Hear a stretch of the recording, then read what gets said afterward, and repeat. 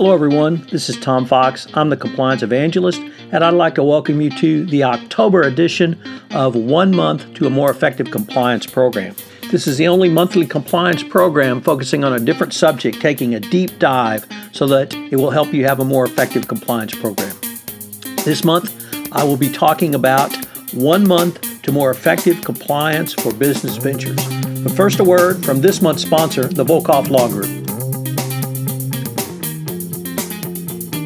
Hi, I'm Mike Volkov of the Volkov Law Group and proud sponsor of this month's podcast series.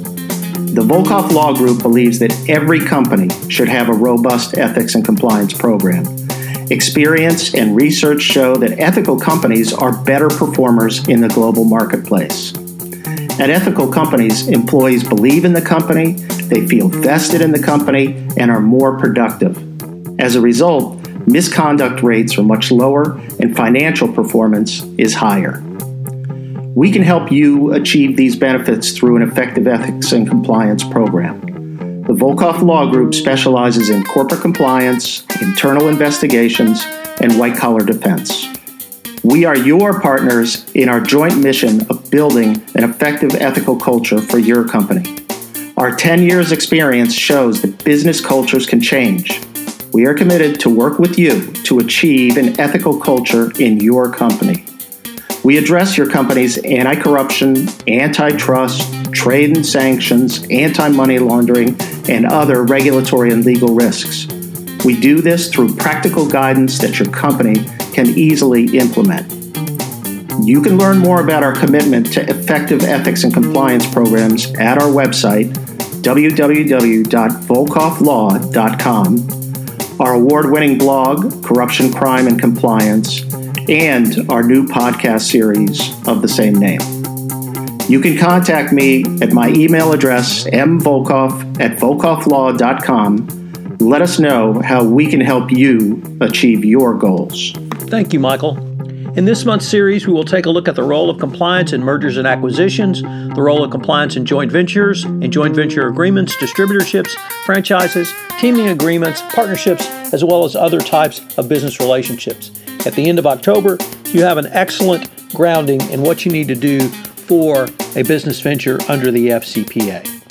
My 1 month series of 1 month to a more effective compliance program running through 2017 is a part of the Compliance Podcast Network. Day 16, Know Your Customer. Do FCPA considerations come into play for customers? How should you think about your obligations under the FCPA for a group not traditionally associated with FCPA liability or even FCPA risk? All of those questions and perhaps others were raised by the FCPA investigation into certain transactions in Venezuela by Derwick Associates and a U.S. company, Pro Energy Services. Pro Energy Services supplied turbines that Derwick Associates resold to the Venezuelan government and then installed in that country. This investigation demonstrates why businesses need to be more concerned with not only who they do business, but how their customers might be doing business.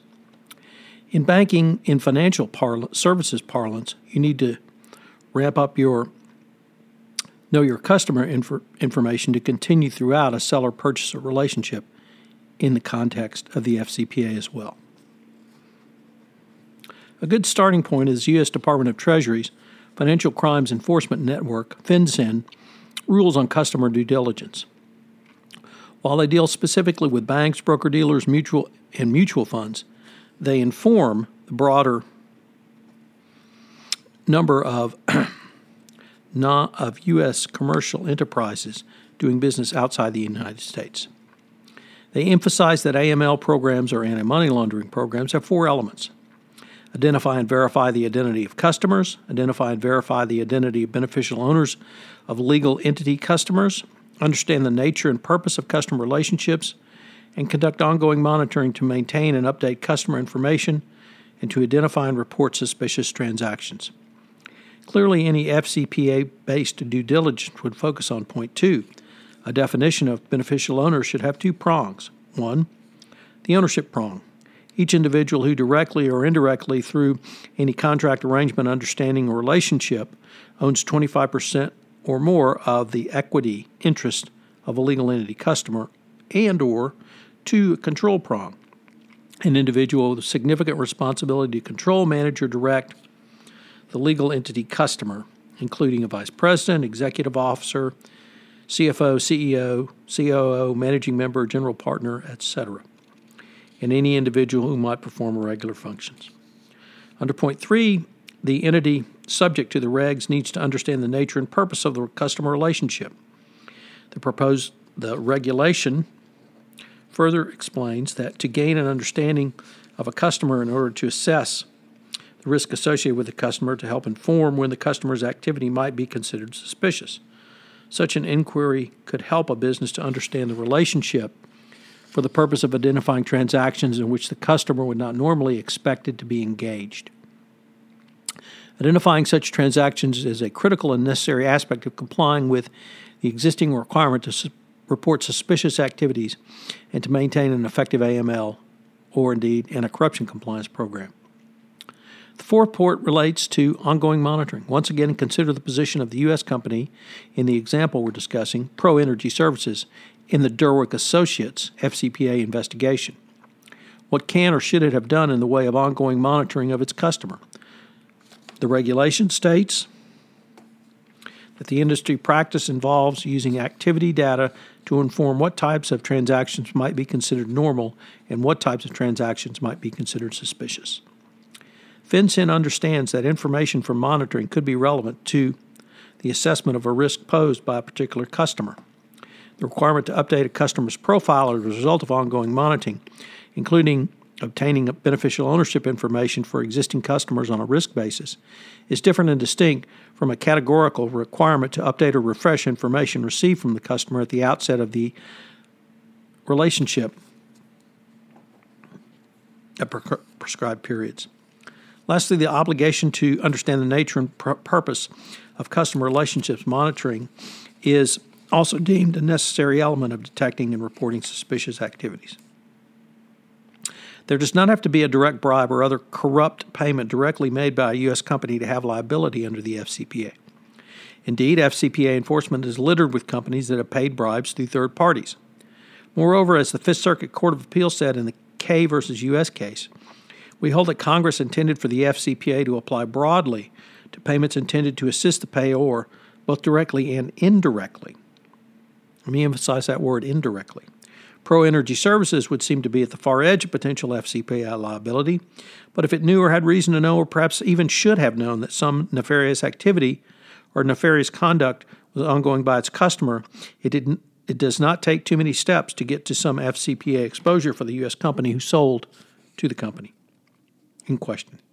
The FinCEN rules on customer due diligence for financial institutions therefore make a good starting point for other commercial entities to consider. So, what are today's 3 key takeaways?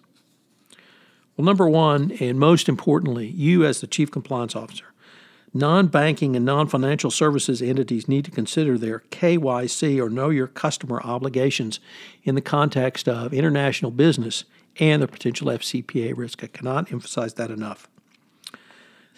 2, the FinCEN rules on customer due diligence are a good starting point for the non-financial institution, but they're only that, they're a starting point.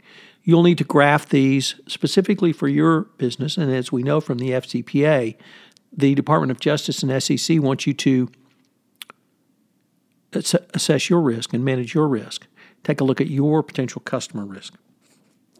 And finally, number 3, ongoing monitoring should be used, and the information obtained from this ongoing monitoring needs to be incorporated back into your customer risk profile going forward.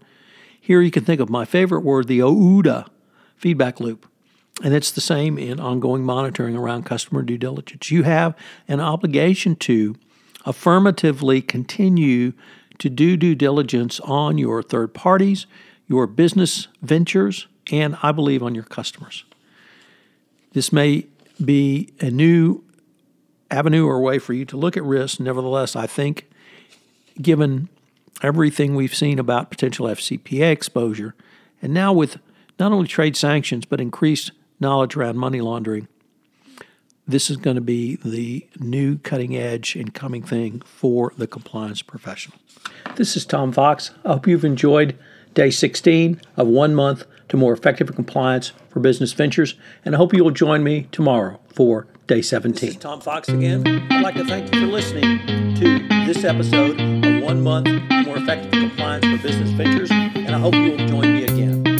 If you have listened to this podcast on iTunes, I would greatly appreciate it if you would rate the podcast, as it would help in our rankings and help get the word out about the only daily podcast to bring you a more effective compliance program.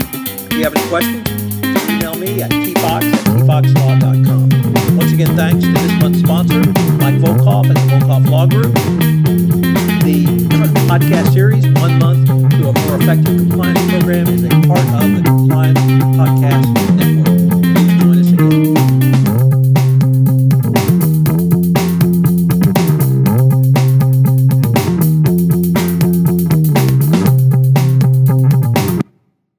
This podcast is a part of the C-Suite Radio Network. For more top business podcasts, visit c-suiteradio.com.